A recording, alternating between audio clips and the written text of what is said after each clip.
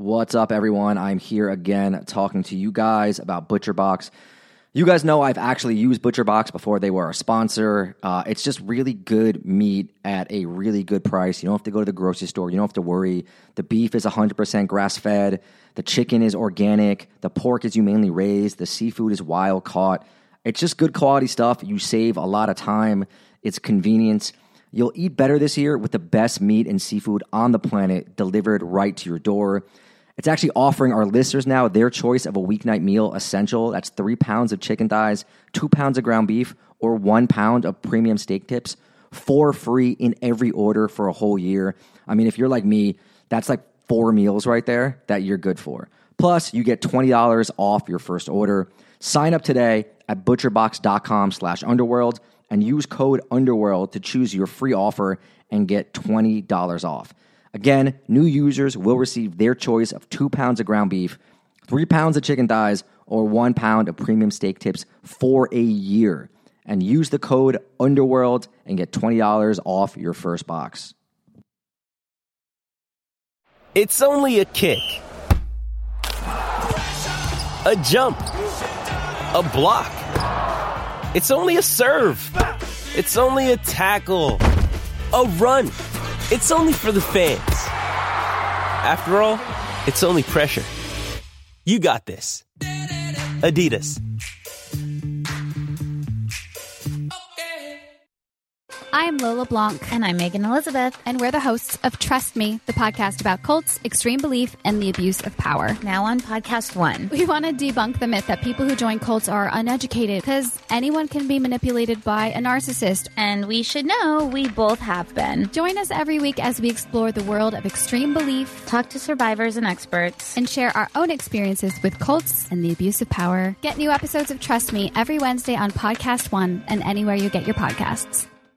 April 16th, 1961. Jose Miguel Battle is on a boat with 200 armed men under the cover of darkness, heading towards Cuba. The boat left Nicaragua at 2 a.m. the night before, and it's now meeting up with 5 other boats carrying hundreds of soldiers. Battle is 31 years old then, thick-necked, a former Havana vice cop who had fled Cuba for New York after becoming disillusioned with Fidel Castro's revolution. He's also a natural-born leader, serving as a second lieutenant and commanding respect in this motley crew of Cuban exiles. 1,500 of these men had trained at a secret base in Guatemala as part of a CIA effort to overthrow Castro's communist government. Originally, the plan had called for the U.S. to take out Cuba's Air Force, but at the last minute, JFK calls off all but one of the air raids. The men didn't know this as they headed towards Cuba's shores. Hell, they didn't know much about anything, of the internal political battling in the U.S. over what to do, of what the CIA even was before all this. All they knew was that they wanted their country back. According to T.J. English, who wrote the book on the Cuban mob, back then these men weren't all reactionaries or upper-class rich guys. Some had supported rebel groups in the 1950s. Others had even fought with Castro's July 26 movement. Some of these men had lost their livelihoods. Others had lost friends or family. Some had simply fought for the revolution and then felt betrayed. Unfortunately, they were about to be betrayed once again, this time by the U.S.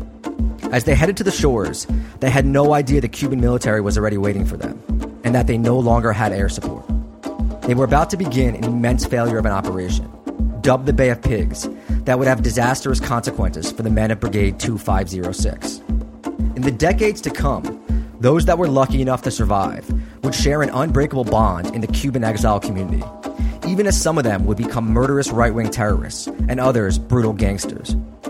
Jose Miguel Battle, who would risk his life to save a dozen or so brigade members, would build his reputation there. Something happened to those men in the swamps, and later in the jail cells as they were held as prisoners of war. Battle's reputation earned there would serve him well, as would the bonds he established with other members of the brigade. His legend would carry all the way to the United States, to New York, New Jersey, Miami, as he rose to the top of the Cuban exile underworld, starting the powerful Cuban Mafia, known as the Corporation, that would brutally rule for decades as they brought in hundreds of millions of dollars through gambling rackets. Welcome to the Underworld Podcast. Thank you. All right. This is the podcast where we take you through the worlds of transnational organized crime. I am Danny Gold. I'm Sean Williams. I'm here, by the way. That was the longest intro we've ever done, man. Like, what's Dale going to put over the top? Buena Vista, Pitbull. Is Pitbull, like, are there any Pitbull songs that are even that long? He's got to. I mean, Mr. 305 is the way to go. Something along. I mean, I'll settle for like some cool Buena Vista type music, but Pitbull would definitely carry it. You know, he's like pretty vocal, like anti-Castro. I think he has like rap songs about it. Really? Oh, shit. Yeah. Okay. Dude, Mr. Worldwide does not play around. As always, a reminder, we have bonus episodes up at patreon.com/the Underworld Podcast. You know, there's merch on the website, underworldpod.com. And also, like, please tell some friends and also try to rate us 5 stars and leave positive comments. It's like the 38th episode, and finally I remember to say something like that. I guess other podcasters are much better at getting the word out like that. But yeah, Sean, how's your summer? Have you done any good crimes? I mean, crimes, no. I've spent the last 2 weeks sitting beside a pool somewhere in Mallorca, taking some time off my crimes, but like, if football isn't coming home, then I guess I've got to. Like, have you been up to much? Have you been vaccinated? I guess that's what everyone's saying now, right? That's the opening line for every single fucking conversation we ever have. Yeah, I have in a word of caution though to our listeners. Sean is experimenting with getting drunk for this episode to see if he's going to be funnier. And I'm experimenting with microdosing to see if I can be more productive. So, you know, it's going to be an interesting episode one way or another. Yeah, I think I'm like 3 gin and juices deep. So let's see how this goes. Yeah, this is a wild one. I mean, we are talking the CIA, ruthless hitmen with dozens of bodies, Fidel Castro assassination plots, billion-dollar gambling rackets, Miami cocaine trafficking in the 80s, which, like, that was a very vintage decade for cocaine trafficking in Miami, Harlem firebomb wars, and just going to battle versus the 5 families. Yeah, that's quite a lot of stuff. I'm strapped in. Yeah, let's do it. And, you know, we're also talking the numbers racket, the illegal lottery, the bolita, as they call it in Spanish. It means little ball because they used to do it by taking out numbered balls out of a paper bag like bingo. But yeah, back in those days, everyone in New York City and Miami, you know, played this. It was everywhere. This was before state lotteries and scratch-off tickets really got off the ground. Think about how much money now the Mega Millions brings in. Now think about even a fraction of that coming in every single week to organized crime. We'll get more into the numbers racket later and how it worked and where it came from, but that's a big part of today's episode. So I might be too British here, but I'm imagining old ladies smoking in some school hall, like Legs 11, bingo. Is that what this is? Like, I've come across this tons of times doing our shows, and like, I've just realized that I don't actually know what the hell this is. Yeah, I mean, it is. Old ladies play this all the time. And to tell you the truth, it still exists, right? With all the legalized gambling in the U.S., there's dudes in my neighborhood who still run a numbers game out of the bodega, these older Panamanian cats. You know, it's not really a young man's organized crime game. I kind of envision it as sort of a classy, older Latin gentleman thing. It has strong roots in Latin America. You know, I'm not sure how much these dudes bring in, but, you know, people seem to play the numbers pretty often, and sometimes they throw free barbecues on the sidewalk, so maybe they're doing cool. Okay. Yeah. Oh, yeah. If you hear some thunder right now on the mic, there's like a crazy thunderstorm going on in New York, and, you know, it is what it is. But I thought you were just like getting another microdose out of the fridge there. Nah. Before we start, too, I want to mention TJ English, who's one of the best crime writers ever. His book, The Corporation, it basically serves as the basis for a lot of this information.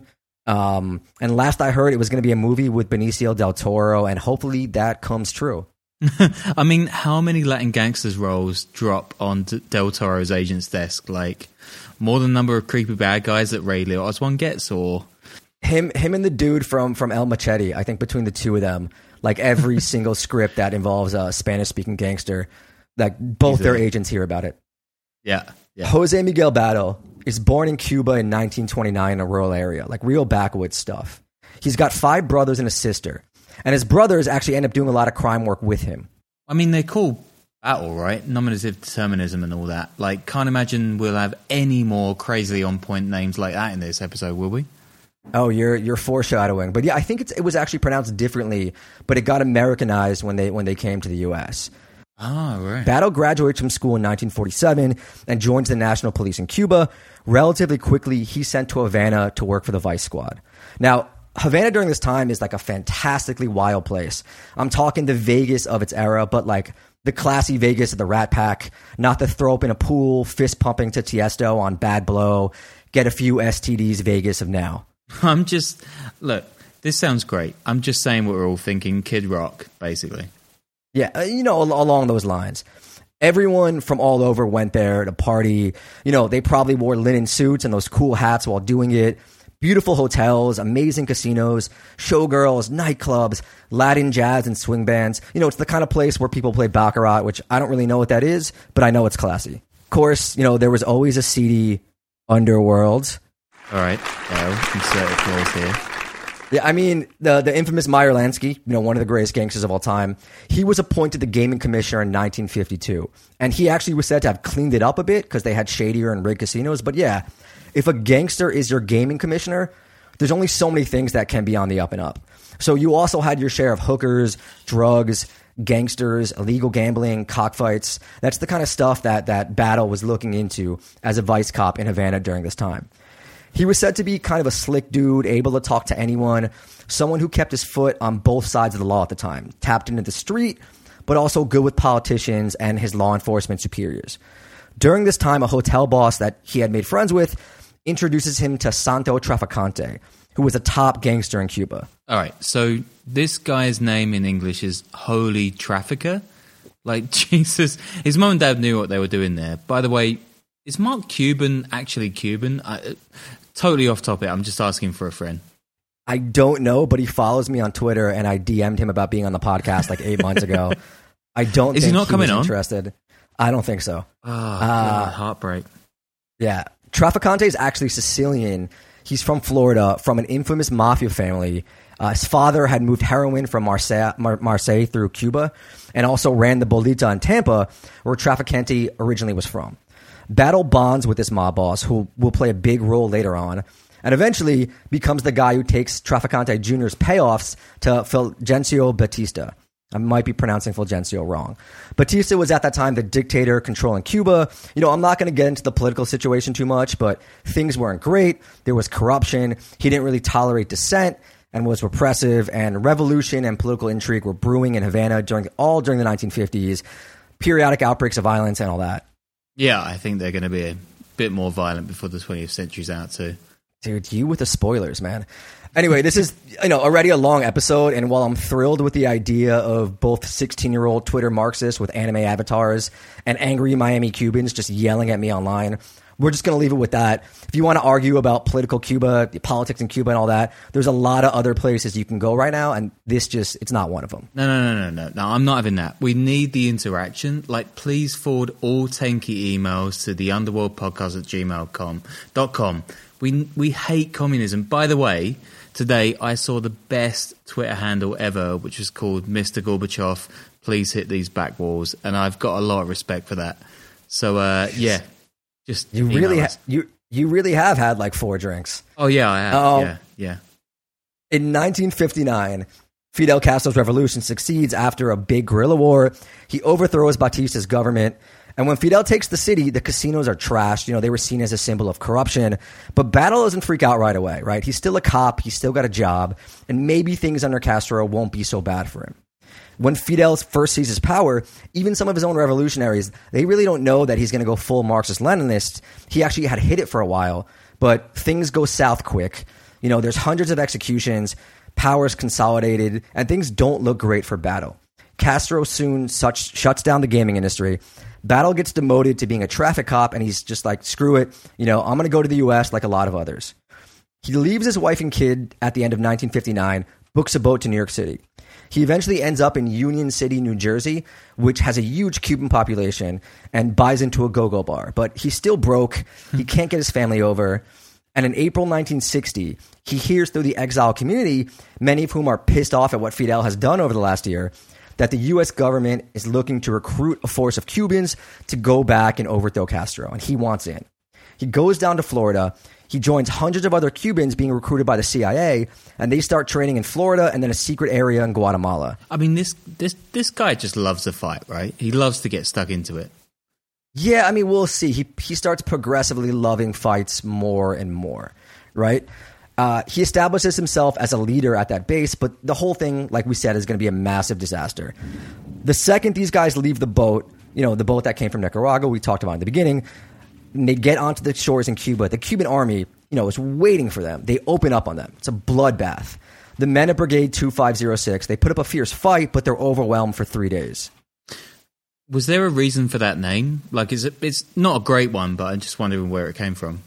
I don't know, and if there is, I haven't found it. By all accounts, Battle's a war hero during this time, right? He risked his own life to save the lives of some of his men in some pretty daring feats when they're all outnumbered. But they're stuck in the swamps for days. They end up drinking their own urine, being kind of followed by vultures, just being hunted down. That is not on one of those Bear Grylls shows. Oh, also, by the way, like, do vultures chase you? Like, that's pretty scary. I think they just kind of follow you, waiting for you to die so they can eat your corpse. But okay, cool. TJ English, he goes back to this, a few times in the book these days. Not just the bloody battles and the death in the swamps, but also the betrayal of the Americans.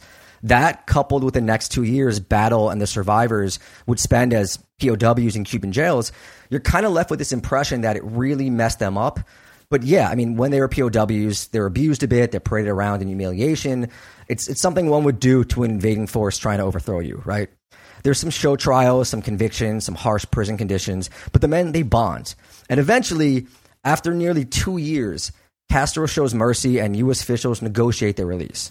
The men are awarded for their service by JFK, who, to make amends, he offers them to join any branch of the U.S. military and receive citizenship. Battle enlists in the U.S. Army as a second lieutenant, and thanks to his citizenship, he's able to get his wife and his kids into the U.S. from Cuba. Oh, that's a nice story. That's a happy ending, right? That's the end of this episode. Oh, no. I'm afraid not. So, a guy he had been in prison with, who had also been a cop in Havana, this guy Angel Mujica, was basically his right-hand man at this point. It's 1964 now, and he's just finished his service in the Army. He's 35 years old, and, it's never too late for a second career, which is something I say to myself in the mirror 10 times a day. I am 35 years old, and podcasting is that, yeah. Yeah. So it's just a wild time during this era, right? Mafiosos, Cuban exiles getting involved, all sorts of half-baked CIA plots cooked up to topple Castro, just kind of throwing shit at the wall. I mean, is this the era where they're trying to assassinate him with, like, seashells and exploding cigars? Like, who was in charge of the CIA? Carrot Top? I think it was, but I think a lot of the more far-fetched plans never really got off the ground. They were just kind of things thrown around in meetings. But yeah, it's definitely that era. And at the same time, Kennedy's administration is going to war with the Mafia in the U.S., partially because the Mafia is just huge at the time, and partially because Kennedy had to show off rumors of him being in bed with the mob. So in 1961, 171 Mafia associates are sent to prison, and the year before, there had only been 4 sent to prison. So what that means is that there's an opening, there's a vacuum of power, right, for any new aspiring immigrants here to live out their American dream. And Battle at this time had just moved back to Union City, New Jersey, right across the Hudson River from New York City. And he meets up with his former right-hand man, Mujica, who has started a gambling operation in the Bronx. He brings Battle in on it, and him and Mujica start looking for a backer. Someone with a big cash flow who could help with payouts in their little numbers game, because if the numbers hit big, they got to pay out all these people, and they also want to expand in New York City. And also, that's 5 families' territory, right? You can't just show up and start operating in the areas where the Italian mob runs things. Yeah, ouch. I mean, if anything, this guy's got cojones to spare. I mean, actually, that's like a weird phrase. He has the correct allocation of cojones. Yeah, big ones. So Battle turns to his old friend from Cuba, Mr. Trafficante, who was already a well-established gangster. He had tons of connections, both in the Cuban community and with the Italian-American mafiosos. Trafficante sets up meetings. Battle goes around to the various mafiosos, offering them their cut and getting permission. Oh, nice. Like gangster startup seeding fund rounds. I like it. Yeah, I never thought of it that way, but that's exactly what it is. One of these guys is Fat Tony Salerno, who's a Genovese captain who oversaw all the numbers rackets in the city. So numbers, yeah. It's the same thing as a lottery. You basically pick numbers, almost always 3 digits, but I've heard of 4 digits ones sometimes. And if you hit the numbers that come up, you win. And generally the strike number is based on the last 3 digits of the racing handle. Handle is the total amount of bets taken in at the horse track that day, and it's published in the newspaper the following day. I also think I've heard of it being the last digits on the Dow Jones total before too. But anyway, you hit that and you win. So if you pick 3 numbers and you win if they come up, basically, and you get a ticket like the dog track or the lottery, like, is that right? Yeah, that's basically it. It was always super popular in poor working class ethnic neighborhoods, but I kind of feel like every neighborhood in New York City back then was a poor working class ethnic neighborhood, or like 90% of them. It was also called the policy racket. So blacks, Italians, Jews, Irish, they all had their numbers games and their number runners in their bar or grocery store or barber where they laid their bets. It was already a popular thing by the end of the 19th century, and the first state lottery didn't start until 1964 in New Hampshire. And the odds were worse, and besides, if you won that, you had to pay taxes, and who wants to pay taxes? Yeah. According to English, Battle offered a better return, 600 to 1, than other policy rackets, so he really started to grow. And remember, you have a 1 in 999 chance of winning, and he's paying out only 600 to 1. So you spread that out with a massive amount of people playing, and that's a lot of money coming in. All right, so I very much did not do economics, but like to do this, you need like backers, floats, right? Because if a bunch of people hit their numbers, you're going to need to pay, and you're in a lot of trouble. Yeah. Yeah, like if it's, I guess if someone plays the date or like a 7-Eleven or some popular number and a lot of people hit, like you're going to need a big bankroll to pay all them out if you get that unlucky. That's a big reason why they went to find backers and why you'll hear about bankers a lot. Bankers are the guys who put up the money for the stuff. But numbers, it's not small-time shit, right? It's a full-fledged operation. Okay, this is a crazy one. The highly anticipated second season of the hit podcast Proof is finally here. Proof is an investigative true crime podcast co-hosted by Susan Simpson of Undisclosed and Jacinda Davis of Evil Lives Here. Proof made headlines for its first season in 2022 after proving the innocence of 2 Georgia men serving life sentences for murdering their friend Brian Bowling when they were just 17 years old. So 25 years later, on December 8th, 2022, both men were freed based on evidence that was unearthed in Proof, in the podcast, which, again, insane. In the second season of Proof, Murder at the Warehouse, it's called, Susan and Jacinda, they're back on the case again, this time traveling the streets of Manteca, California, to uncover who really murdered 18-year-old Rene Ramos. On June 5th, 2000, Ramos's body was found buried under a pile of debris inside the shell of a new Home Depot building.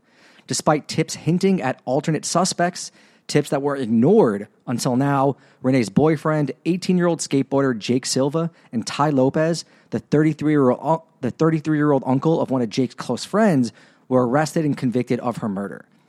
Fans of true crime and investigative series won't want to miss this riveting new season. Again, last season, they got someone off. They got 2 people off of a murder. So follow the case as Susan and Jacinda uncover long overlooked evidence about what really happened to Renee by listening to Proof, Murder at the Warehouse, wherever you get your podcasts.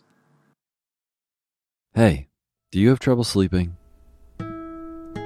Then maybe you should check out the Sleepy Podcast. It's a show where I read old books in the public domain to help you get to sleep. It was the best of times. It was the worst of times. It was the age of classic stories like A Tale of Two Cities, Pride and Prejudice, Winnie the Pooh, stories that are great for adults and kids alike. For years now, Sleepy has helped millions of people catch some much-needed Z's, start their next day off fresh, and discover old books that they didn't know they loved. So, whether you have a tough time snoozing or you just like a good bedtime story, fluff up the cool side of your pillow and tune into Sleepy. Unless you're driving, then please don't listen to Sleepy. Find Sleepy on Spotify or wherever you get your podcasts. New episodes each week. Sweet dreams.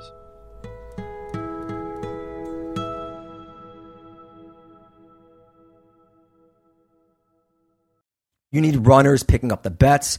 You need bankers who handle the money and bank you. Auditors, corrupt politicians and policemen on the payroll. A big bankroll to pay out if this popular number hits. There's a system, an organization like any good criminal operation.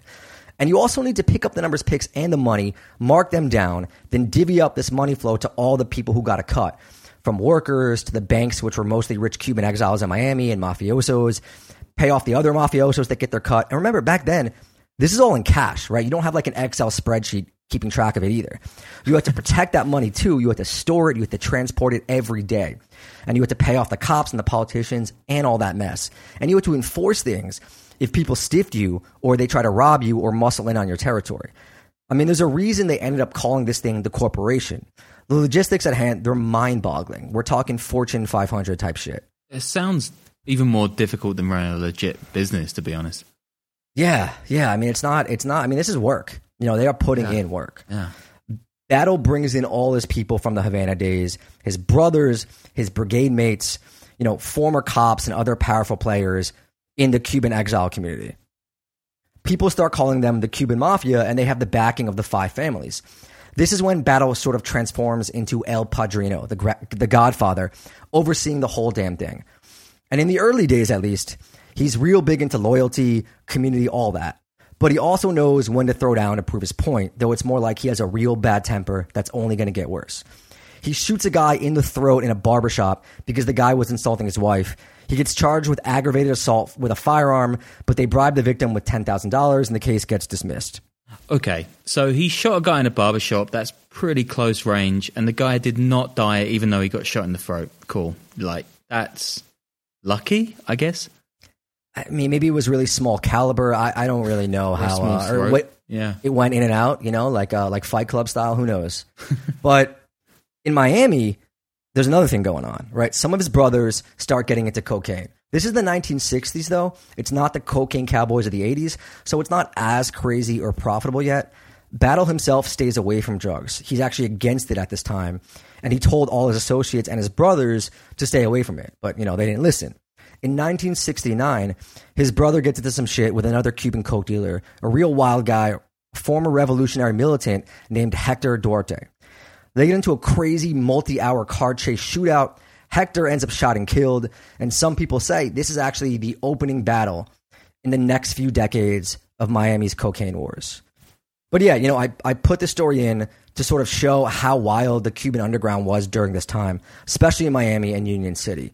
You know, you had spies from Cuba, you had counter-revolutionaries, CIA spies, blossoming narcos, gangsters, just lots of political intrigue. No wonder Hunter S. Thompson rocked up there. I'm not married to an American anymore, so I can head off to Cuba on my hollybobs. Editors commission me on a Cuba story any time. I even know the rules of baseball, by the way, and I'm British. So I think we're going to limit you to 2 drinks in the future for episodes. I feel like that might be... Come on. Hey, it's good old boy Mike. This is good old boy Dave. From Sips, Suds, and Smokes. Sips, Suds, and Smokes covers wine, tea, coffee, distilled spirits, whiskey, scotch, beer, cigars. People whose first name starts with Q. Bad fake British accents. And we always take time to make fun of the people of Alabama. Banned once again. It's a 1-hour episode that's mildly entertaining for about 22 minutes. I think mildly would be a vast improvement. Well, we do have the only beer show with the Holy Man. We talk about these products and rate them with our unique rating system, like our Suds 5 rating.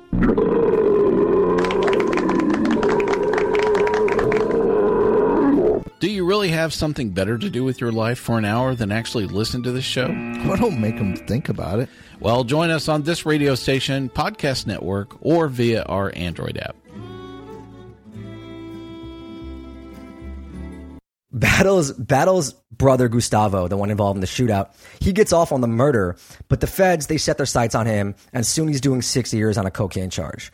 And now they're watching Jose Miguel. I mean, the feds during this time, they're watching all these Cubans at this point, you know, because militants, some are terrorists, you know, they're going to be doing so for decades to come, including people like the Novo brothers, who tried to fire a homemade bazooka from Queens at the UN building when Che Guevara was speaking there. Battle was also still heavily involved in militant anti-Castro activities, and he's alleged to have used these same brothers to kill some of his enemies and also enemies of the cause. In 1970, the feds indict him and a bunch of his men. It's basically a RICO charge, but really luckily for him, it's 3 months before RICO is actually a thing. So instead of facing 30 years, he's facing 3 to 6. But he's got bad memories of jail time, though. He's still kind of PTSD'd out from his Cuban days. And in 71, he skips trial and he flees to Spain. A bunch of other Cuban exiles were there, even some of his associates who also skipped trial, and Spain has no extradition treaty with the U.S. at this time. All right, that seems pretty easy. Just jump on an Iberian flight and you're there. This, by the way, is why I've got issues in Moldova. Like, ain't nobody with an extradition treaty in Moldova. Yeah, I mean, this was a big thing, I think, in our Pink Panthers episode. A lot of the guys from Montenegro, they would just go there after they pull jobs because there's no extradition treaty there, which they might have to do if they want to get into the EU, which is going to be a problem for the Pink Panthers. But I think, it's a big thing. The Bolita is still running in New York, but Battle is meeting other mafiosos, boleterios, as the lottery runners were called, and Cuban exiles in Spain. One guy he befriends is this guy Ernesto Torres. Torres is the son of a famous Havana gangster and drug dealer who fled Spain with his son. He promptly got arrested, and he leaves his 19-year-old son to fend for himself. Luckily, his gangster dad was already training him to be a criminal prodigy. He was already a killer. Battle takes a real liking to him. He starts raising him like a son, even though he was pretty wild and out of control. And both of them are going to pay for that eventually, one of them with their life. Battle gets sick of Spain, though. He comes back to New York after 2 years, promptly gets arrested, pleads guilty, and serves 2 years. All right. You can only have so many patatas bravas. I don't know, man. For Jamon Serrano and Jamon Iberico, however you say it, I would hold out, I think, for a little longer. Pimientos de Padron. Oh my God. Take me back to Spain. Man. The Spanish do it right. Yeah. We're in like the mid-70s now, right? And another Battle brother, Pedro, he teams up with Ernesto to start selling cocaine in the South Bronx. At this point, too, The Godfather came out, and Battle ends up being really obsessed with it and the idea of himself as Don Corleone, kind of like how rappers and shitty coke dealers are with Scarface. And Don Corleone was not a fan of the narcotics business, but Pedro does not listen. I mean, do they ever? And he gets into some territory war with another Cuban gangster selling coke in New York, this guy everyone calls Palulu. All right, I like Palulu. Like, unimposing nickname, which is way darker if you like some murderous narco. Yeah, it kind of sounds like a Samoan thing, right? I kind of dig it. Jose Miguel gets out of prison around then, learns of his brother's cocaine dealings. He gets pissed off because now he's got to deal with all this street war stuff instead of focusing on the numbers. Then Pedro Battle and Palulu run into each other at a packed nightclub in Washington Heights, like 3 a.m. Pedro gets killed in a shootout, and now, with his youngest brother dead, El Padrino is going to go to war, and this begins like a slow descent of the man just going off the rails. It's December of 1974, Pedro's funeral, and Jose Miguel is just talking greasy, offering 20 grand for Palulu dead and 50 for him alive. And this is 1970s cash, and when you got people like that offering more than double to get someone alive, like, you're better off getting killed. You know what I'm saying? He also issues an ultimatum to everyone who runs with Palulu. And they have till the end of the burial service to switch sides. Otherwise, again, it's on site with all of them. Whoa, that is like a tense funeral. Do they like line up like choosing football teams in a school playground or something? I mean, I don't know if he issued it at the beginning of the funeral, but yeah, it was pretty crazy. Teams of hitmen, they go out looking for Palulu. Battle's even got all the police in Union City on the take, so they're looking for him too. And this guy named Chino, who used to run with Palulu, switches sides. And him and Ernesto become these top killers. They're getting $4,000 to $5,000 for every body that they make. For months, they're using Chino's insider knowledge of Palulu and his people to track them down, kill them. They're torturing people to get more info. I mean, really brutal stuff. They kill 11 people, and one of these torture sessions leads to info that Palulu meets his team on the north side of Central Park. So Chino and Ernesto, they stake him out there, and they get into a wild gun battle there right in the middle of the day. In Central Park, New York. Like, what? Was the city, like, feral back then? Yeah, I mean, people talk a lot about the early 90s and the crack wars, and that's when the murder rate was at its highest. But the late 70s in New York, that was the whole the city's broke thing, and I forget, was it Ford said to New York, drop dead? Like, New York City was completely insane in the late 70s. I mean, my parents were living even, I think, on like Midtown West or the Upper West Side, and that's, a nice neighborhood. But back then, that neighborhood was more dangerous than the most dangerous neighborhoods in New York right now. It is just like crazy, complete lunacy. So they hit Palulu with machine gun fire, and he survives once again. And this is going to become a theme. His leg gets amputated. While in the hospital, he ends up getting charged with Pedro's murder, but the case falls apart. He still gets hit with 2 to 3 years on a gun charge, and now there's $100K put on his head. Again, 1970s money. And within 6 weeks of being in prison, Palulu is shanked, but again, he survives. But now, I mean, you're kind of seeing the reality of Battle here, right? Like, he wasn't just a businessman. There's a real viciousness streak to him that's only developing, and it only gets worse. There's just a savage brutality there. Meanwhile, Ernesto and Chino get arrested for attempted murder of an informant. The informant survives, and when the informant eventually gets out of the hospital, Battle hires men from an anti-Castro militant organization known as Omega 7 to go after him. These guys originally got famous for firebombing political assassinations. They car bombed this guy in 1976, no more trial. And there's this interweaving, of the anti-Castro militants / terrorists and terrorists and Cuban organized crime again. In the meantime, Battle makes Ernesto, despite him being just a wild boy, into a banker, someone who controls the money for the numbers games. This is like going from a soldier to a capo, from a grunt to a general. No more dirty work. You sit back, you make money. But Ernesto, he's not so good at that. I don't think he was the sharpest dude. He keeps losing money. He decides to start taking sports bets, which it's a big no-no because that pisses off the Italians who controlled all the sports betting. And after a big losing streak, people kept hitting their numbers, and rumors of him taking sports bets and not paying winners, Battle demotes him. Okay, this is why you hire slow and fire fast. Like, Battle's not Bezos. Yeah, I mean, this is a call that's going to end up costing him a lot. But Ernesto, he's not having it, and he starts taking more risks, thinking he was untouchable because of his close relationship with El Padrino. He kidnaps and shoots a big-time banker in like a failed extortion attempt, and then he rips off the wives of some of the assassins who work for Omega 7. He has like some weird orgy with them that he tries to use as blackmail. And then there's a failed car bomb attempt on him. And, at this point, he's not sure if it's Battle, if it's the kidnapped bankers people, or if it's the Omega 7 guys. And that's a real bad thing. When you can't tell which powerful murderous psychos are trying to kill you because there's so many of them who want to do it, like it's not a good look. No. He flees to Miami after another attempt on his life. And right away, he makes a plan to kidnap one of the top Bolita bankers who live down there. This guy, Eleno Davia. This guy has a 20-acre spread in Fort Lauderdale, and he keeps 3 pumas in cages. And apparently, if his security system detects someone moving on the property, the cages of the pumas would open.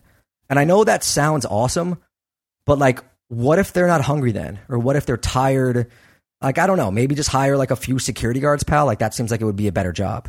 Yeah, I mean, what if it's just like the UPS guy or a kid or like someone's cat? That's terrible. And besides, like, the most lethal animal in the world, that's human beings, Danny. That's true. It is. That's the most dangerous game and the most dangerous hunter. Davila, he's one of Battle's main competitors, but this is kind of a friendly competition at this point, and Battle gets a cut of his money. Around this time, the other top bankers in New York, they call a meeting with Battle, and they tell him that Ernesto's gone too far. They know about the plans to rob and kidnap him and that something's got to be done. Battle agrees, and because he's the one who brought Ernesto in, it's his responsibility to kill him. After a couple of failed attempts in Miami, Battle decides he's got to go down there and do it himself with his brother and Chino. And Battle ends up killing him execution style, but leaves a witness, Ernesto's wife. I think they shoot her a few times, but she survives. Battle's 47 years old at this time. He's the head of an empire pushing hundreds of millions of dollars. And I mean, he's just an idiot, That's like the defining line of this episode. And it should be 100% done in Morgan Freeman's voice. I mean, it's a real dumb move to do that kind of work yourself. It's just not smart. And it turns out that one of Ernesto's friends, his main partner, this guy by the name of Charlie Hernandez, who was, a small fish, he turned state's evidence and snitches on Battle, Chino, and their whole crew on a slew of murders, but especially Ernesto's. Charlie had been a small-time thief and a burglary guy who was super close with Ernesto. They had actually made all their plans together. He was supposed to help with the kidnapping of the bankers, Battle's crew even tried to turn him at one point, and he started playing both sides. But then Ernesto got killed. Charlie goes on the run. He gets caught for something stupid, and he flips on the whole Cuban mafia. It's July of 1977. Battle is arrested for the murder of Ernesto. I mean, that is coming like 10 years late, but yeah, cool. Oh, it's not even close to done, man. I mean, this is like 2/3 of the way through the episode. Like, it's kind of mind-boggling. They could have saved like 20 lives if they'd like arrested him when he'd done the first insane shit like so long ago. It's gonna keep going, and you really have to wonder like how ineffectual both the NYPD and the Miami Police Department were in those days, because it's kind of nuts. Battle gets high-priced lawyers to fight the charge, including one guy who represented all the Black Panthers, this famous guy Raymond Brown. When all is said and done, though, he can't save Battle then. Battle gets convicted of conspiracy to commit murder and solicitation to commit murder, but not guilty on first-degree murder. Side note, like, the prosecution and detectives on this case were completely out of control. Have you ever seen the movie The 7-5 about cops in Brownsville in New York who were on the take? This is like the real Miami version. These detectives, they had narco bosses as paid informants. They all partied and did coke and got hookers together, including with Charlie Hernandez and Ernesto's wife, you know, who was the main witness, who had started sleeping with one of the detectives. They're robbing other drug dealers and stealing cocaine for them. I mean, this is real Miami shit right here. I feel like I did not see this in the television series Miami Vice, like just shoulder pads and speedboats, and I've not seen the 75. This sounds insane. Yeah, 75 is a real good doc. And it's like one of those ones where the guy at the center of it just like has served his time already and just doesn't care. So he's just airing out everything. Like, it's pretty, pretty nuts.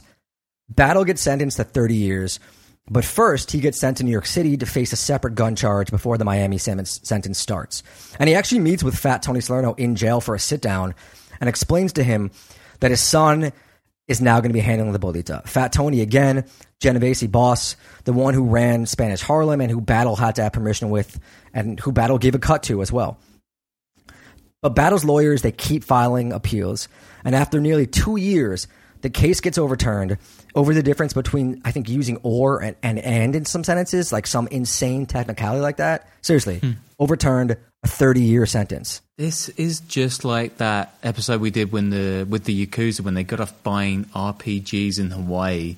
Because like the defense claimed they weren't actually saying the Japanese for yes, but the Japanese for yeah, maybe. I guess the juries aren't the brightest, or the judges. Yeah. Yeah, I mean, it's pretty wild. I'm sure there was money involved, too. There's still the possibility of a retrial, but they only bring Battle up on the conspiracy charge, and he cops a plea. He gets a sweetheart deal, time served plus probation.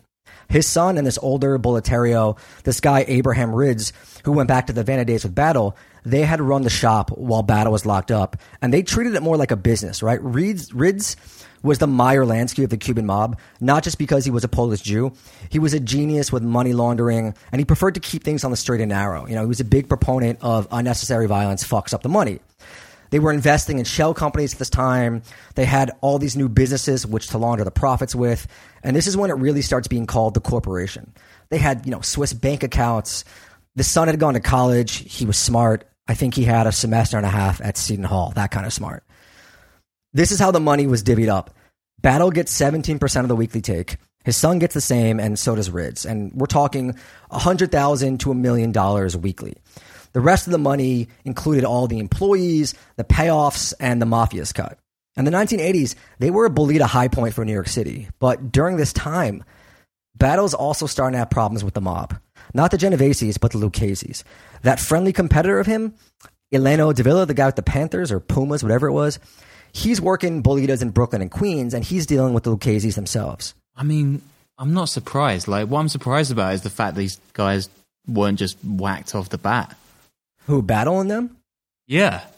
Bro, they were powerful. Like, they had a lot of money, and they had a lot of soldiers, and they killed a lot of people. Like, they weren't some small-time thing that you could just kind of go after. Yeah. Even the mob, like, didn't have the power to completely go after them, you know, as we'll find out relatively soon. Central Harlem, which is to the west of Spanish Harlem, was the most lucrative market for numbers in all of the U.S. during this time. During Battle's lockup, Eleno and the Lucchese's, they started expanding, opening up new number spots here and there, even into Harlem. Eleno was the biggest independent banker in New York and New Jersey. He moved in with the blessing of the Lucchese's, and the usual Bolita spots, they're taking in $6,000 to $8,000 a week in bets. In Harlem, it was $20,000 to $25,000 a week. Whoa, that's that's way over $100,000 in today's money, like decent earner for a single neighborhood. And that seems like a big thing for the cops not to be shutting down. I guess maybe they were all just like on the take or something. So two things. First off, this wasn't just the whole neighborhood, right? This was like a couple blocks. There were 100 spots alone in central Harlem. Shit. And the second thing was that the numbers game wasn't really seen as a top priority back then. I mean, yeah, there were a lot of cops on the take. It was seen as the kind of thing that grandmothers play. It wasn't a notoriously violent industry. There weren't guns being used all the time. It wasn't drugs. They had a lot of different priorities back then, and the numbers game was not one of them. It was more seen as a gentlemanly thing, I think. Eleno, during this time, he decides to form his own consortium while Battle was locked up, called the Company. So it's the Company versus the Corporation, which is super fucking boring, though maybe a little more sophisticated than the current gang crews in Harlem, which have names like, Gorilla Goonies and the Stack Money Crew or something like that, which I'm serious about. You can look it up. Meanwhile, things had gone a little soft in the Corporation, right, while Battle was locked up, because Briggs and Battle's son were more businessmen than psycho killers. So when Battle gets out, he has scores to settle. He finds this new top-notch hitman named Pons. They set up a hit squad, and they go to work. A bunch of people get killed in the early 80s who thought they could rip off or muscle out the Corporation. During this time, Battle also moves down to Miami. He wanted out in New York and Union City, the cold winters and the days to day, the operation. And, I know how it is, so more power to him. The information that I am providing today is coming from higher dimensional consciousnesses. Things got so weird during 2020, and it wasn't just the QAnon conspiracy theorists. This New Age channel told us that Donald Trump is a massive and powerful light worker. A light worker? And then what about this Oprah-endorsed, best-selling feminist health icon talking about heavy metals that are in vaccines that make our bodies literally into an antenna with 5G? As we continued studying what we now call conspirituality, it only got more intense. This is the cult of Baphomet. This is Molochite worshipping stuff. It gets very gory in the basement. And it culminated with that shaman dude showing up at the Capitol insurrection. But it didn't stop there. Every week on Conspirituality Podcast, we track the overlaps between New Age spirituality and far-right conspiracy cults. At the same time as all of this, and stay with me here, I know there's a lot going on, Battle is still trying to have our old friend Palulu killed. The guy who killed his brother. He's not dead. He survives. No, not dead. He survives 3 more attempts on his life. Each of them ends with him being shot and surviving. And I think the 4th or 5th attempt, he's shot numerous times in the Bronx. Battle was actually there, and he had watched it go down. He goes up to Palulu's bleeding body to make sure he was dead. But he survives again after being shot 11 times. He's in critical condition. And they finally sneak into the hospital with someone disguised like as a nurse, like Carlito's Way. And they kill him. And then celebrations kick off in Miami for a week. When Battle gets the call that it's done, you got the Dom P on ice and all that. They're basically celebrating being the worst hitmen in history. Or maybe this, Palulu guy was invincible. I don't know, but whatever. Crack out the Henny. Yeah, I mean, it's a pretty crazy story. In 1983, though, the mob tensions, they come to a head in New York. There's a rule in the Bolita world. You don't open up a spot within 2 blocks of another spot. But one of the company's spots in Bed-Stuy gets raided by the cops. And the corporation's Brooklyn guy, he opens up a spot half a block away. Well, the company's spot, it gets reopened. They're too close. And the hit squad of the corporation, led by Pons, goes and firebombs the company's place. Now you've got all sorts of meetings taking place all over the city with the Lucchese's, with Fat Tony Salerno, some of their Irish associates, all trying to keep the peace between the Cubans and keep things from turning ugly and fucking up the money. At the end of one of these meetings, there's a drive-by and it kills one of the corporation's guys and things kick off. The corporation goes to war with the Mafia, like the actual Mafia, the Lucchese's. And the next few years are dubbed the Arson Wars. Both sides are just firebombing spots left and right. I mean, we are talking dozens and dozens of firebombs. It gets ugly. Civilians are being burned to death, including a 4-year-old girl. And the media, the tabloids, they go nuts with this. Something like 25 people in total are killed. And many of the other bulletarios, they're actually kind of repulsed by all this, right? They're not big-time violent gangsters. They had families. They just ran numbers. Yeah, I mean, but when you're playing a game, like when the Remy's in the system, like Lil Wayne said, I mean, that's the game. Dude, this is embarrassing for you. That's not a Lil Wayne line. That's a Jay-Z line. No, Lil Wayne. Is it? Yeah, man. Just stop making rap references. Leave that to me. Down in Miami, Battle, he builds this big ranch called El Zapatol. And he grows fruit trees, and he gets super into cockfights, and he's housing like dozens of roosters on his property. Have you ever been to a cockfight? I mean, I went in Thailand, I think the Dominican Republic too. They're relatively unpleasant. Yeah, they're pretty gross, right? The one in Mumbai, I went to one in Mumbai, and I got press ganged into it by some local hood who was associated with D Company. God, there's something especially grim about with these guys screaming and cheering by the blood's flying. But I'm not a veggie, so I don't know. Didn't turn me. Yeah, I mean, there's money going around, and it's like super shady. So that part I enjoy, but the overall fights are not. They're not what's good. Not for the light of heart, yeah. Yeah, so he's staging these fights at his estate, even though it gets made illegal, I think, in the mid-'80s. But Battle also takes care of dozens of stray dogs on the property. He has a soft spot for them, which, like, I don't know, man. Sure, he's responsible for hundreds of people being murdered, but I mean, I'm kind of big on stray dog adoption, and that balances out a little bit. You know what I'm saying? So what's your feeling on Michael Vick? I mean... Killed no one, lots of stray dogs. Anyway, during this time, one of his top killers, that dude Chino, he gets arrested after killing a witness, and there's tons of headlines. Between the firebombing wars and the witness killing, the corporation is getting serious heat. And also at that time, Ronald Reagan convened something called the President's Commission on Organized Crime, which is an investigative body set up to analyze organized crime across the U.S., which is, getting real big. So they published a bunch of reports. I think we've mentioned them and used them in the Brighton Beach Russian Mafia episode and the White Devil John Triads episode as well. Battle's mostly been under the radar somewhat in the public eye, right? But there's a big report on him that's brought out revealing the existence of the corporation for the first time, breaking it down intricately with help from a top-level informant. There's these estimates coming out that they're taking $45 million of profit a year from gambling in New York City. And Battle himself actually went to the committee as a spectator after being subpoenaed and refusing to testify. Wait, I thought that subpoena meant you couldn't refuse to testify. Like, is that the case? I don't know. I mean, it wasn't a trial, right? It was like a committee, so I don't really know how it works. I know they've done these with gangsters in the past, and I think you could turn it down, but they're pretty wild moments if you ever get to see videos of them or read the transcripts. After that, Battle is like, he's out there, right? The headlines are talking about El Padrino. The front pages of papers from the Miami Herald and the New York Times. There's articles all about him. Battle is a little bit freaked out. He even lets 2 reporters into his home to give his side of the story. And I love this thing he told them after showing them his fridge, right? Quote, "This is the refrigerator of a millionaire. I eat yogurt." That's the quote. He also lets them take a photo of him with his pet monkey, which, that's great. I mean, there's a lot going on there. So yogurt is what? Like the food of the narcos? What's going on? No, he's just like, I'm a regular guy, I eat yogurt. But then if you show your pet monkey, you're clearly not a regular guy. You know what I'm saying? Yeah.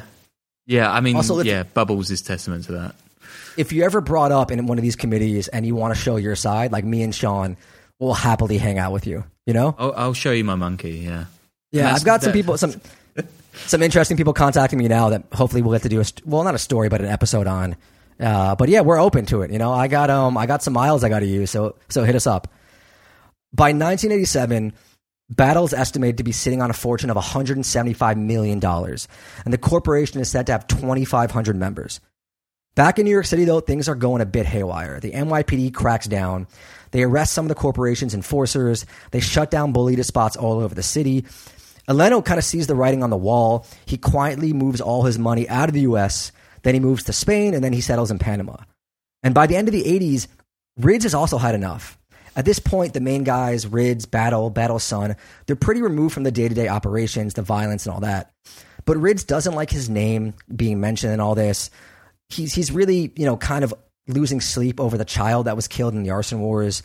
And he doesn't like dealing with the people running the New York operation who are still just killing people all the time and won't listen to him about not using so much violence. So he does something completely unheard of in the world of organized crime. He retires. He gives up his 17%. He still does some work for that financial arms the corporation shell companies and legit investments, but he's mostly out. And law enforcement, at this point, they're obsessively trying to bring down the corporation. Battle tries to give off this impression that he's also retired, but he's not, right? He has a collector for 2 big bulletarios in Miami killed in 1989 because he's angry they're not giving him a cut. He also sent some of his men after other big-time bulletarios in Miami, firing warning shots, just issuing all these threats, so much so that some of them actually went to the police and others just retired. They were so scared of Battle. Yeah, I mean, I'm not surprised. At this point, Battle is just some psychopathic, greed-driven narco, right? I mean, I'd steer clear if I was in his bingo club. Yeah, I mean, he's going to get worse, too. Huh, There's also the story of 3 Cubans robbing a cockfight Battle happened to be at. They didn't really know who he was. They were more recent immigrants. All 3 were found killed with their bodies dumped in the Everglades. Jeez. And Miami PD, meanwhile, they're running all sorts of informants, cases, everything they could to bring down Battle. They're even trying to go after him for cockfighting, which, again, has just been made illegal, and Battle's super into it. By that time, too, he's getting involved in big cocaine shipments being brought into Miami, kind of like everyone else in the 80s, right? Of course, Battle had been against drug dealing back then, but at this point, cocaine in Miami is like, it's basically GameStop or crypto, right, of its day. Everyone's getting rich doing it, except for you, so why not give it a go? You know what I'm saying? You had to find that reference, right? Yeah, always. He's also kind of losing his mind at this point, having other guys killed left and right. He's definitely doing his own fair share of coke, getting super paranoid. In 1992, he even has Angel Mujica killed. His old friend, who we talked about in the beginning, had been with him in Havana, been with him in the jail, had got him started in the bolita business, back in the day in the Bronx. Mujica had actually left the bolita business in 79, moved to Spain, but he went back to New York a decade later in 89. He tried to open up some of his own independent spots. He even went to El Padrino to beg him to let his spots stay open, despite being told he had to shut them down. Battle agrees to let them stay open, and then he just orders him killed, And the vibe, yeah, I mean, Battle's just in his angry old man paranoid stage.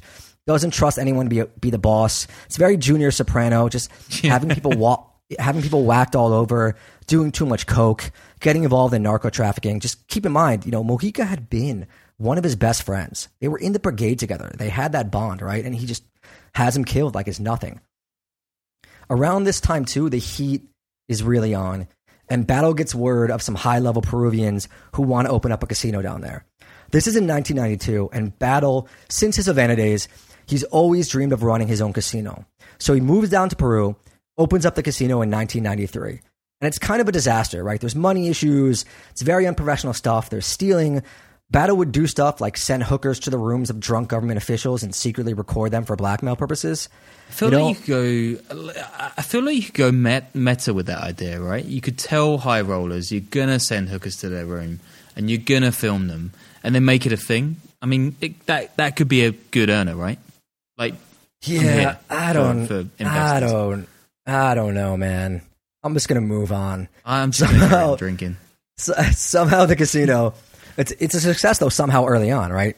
Even though Battle spends a lot of time just hiding out in his room, coke to the gills, watching all 3 Godfather movies over and over, threatening to kill any employee who doesn't do as he wishes. I mean, dude is losing it. Room service will, forget his fries, and he's threatening to kill half the kitchen staff. It's that level of insanity. Die at the end of this, yeah. I kind of want fries right now. By 1994, though, the casino's not really doing as great, and Battle's even more out of control. He'd been a little under the radar there. He wasn't really operating under his own name, even though some people knew who he was. But an article in a Peruvian newspaper comes out, and it just lays the whole thing bare. Battle starts having passport issues because of law enforcement pressure from the U.S. He ends up getting deported to Miami, expecting to be arrested right away. But the cops are still building the RICO case. By the end of 96, the Miami PD finally has enough to do a big raid on El Zapatol. They search the premises, they find all these papers and weapons and cash. Battle is held without bail, but he's got bigger problems, right? His kidneys are failing, and he's just started doing dialysis. a coke problem in your 60s, it's going to have that effect. Oh, so gross. I mean, this is basically Scarface, but way grimmer. Kind of sad. Well, I mean, they're both sad movies. Like, Scarface is not. The whole thing with people idolizing Scarface, like, Scarface loses at the end. Like, really Scarface quickly. is not a Christmas movie. Oh, no, that's Die Hard. Yeah, that's cool. Yeah. But yeah, it does have Cuban Scarface. I guess I completely forgot about the Scarface Cuban stuff. So, it's these things line up. They get him on a bunch of little charges, but he's still only facing a year or two with good behavior, which is just, like, it's insane. Like, his lawyers must have been incredible. Battle gets released after, like, only a year or two. But there are some shootouts in New York City around the same time involving his men. There's even more heat. Finally, the authorities do their job. It's dubbed Operation Corporate Raider. 170 detectives and sergeants, 66 federal agents. Everyone gets arrested. All right. I mean, they got the code name right, finally. But this is clown show from the feds. They spent, 2 decades chasing this guy who's basically criminally insane. He's murdered like 1 million people. What are they doing? Yeah, I mean, it's pretty nuts how he got away with a lot of this. I mean, he was smart, he had good lawyers and he had things backed up and probably had people copping a pleas and taking responsibility. According to our friends at Gangsters Inc., a great website on this sort of stuff, quote, in 2004, Battle Sr., his son Jr., and 21 other key aid members and associates were indicted and charged with 5 murders, 4 arson attacks, resulting in 8 deaths, and more than $1.5 billion collected from drug trafficking, bookmaking, and numbers rackets. It's a lot of cash. And that's another way to stay out of prison, right? When you have that much money. Trial starts in February of 2006. Battle Jr. gets 15 years. Senior gets 20 years. Rids flips, but he kills himself after not getting a lighter sentence. And Battle dies before his sentence can even really begin. He dies while he's locked up. His health problems get the best of him. So yeah, that is the story of the Cuban Mafia and the corporation. And really, when you think about it, it's a story about friendship. Dale, get those applause on again. Yeah, no, I mean, but seriously, TJ English, he has this line in the beginning of the book that I really, really like this line, and it's, quote, in the United States of America, the true melting pot has been organized crime. The process of becoming American is rooted in gangsterism. And that's sort of like, I think we don't just do American gangsters, but that's sort of, I think, how we cover organized crime as a melting pot. It's not something that one people or one group are associated with, but it's actually really interesting too to look at all the groups that came to America and got started that way. Yeah, and it's definitely something we'll be doing a lot more, I think, in coming episodes. Yeah, I think that's something that we like to do on this show, right? Is show how these things progress. And if Battle Story tells us nothing, it's that it's that progression from desperation, politics, immigration. I mean, he's just got everything. It's crazy. It's an insane story. It really did, and hopefully you all made it this far. Thank you guys so much again. We've been getting a lot of support lately. A lot of people listening. Patreon is rising. Patreon.com/podcast. We've got some fun stuff coming up there, I think. I'm gonna pour myself another gin and juice, actually. Yeah, you did great. Way better than I would have after 4 or 5 drinks. But thank you guys again. Until next episode. Peace.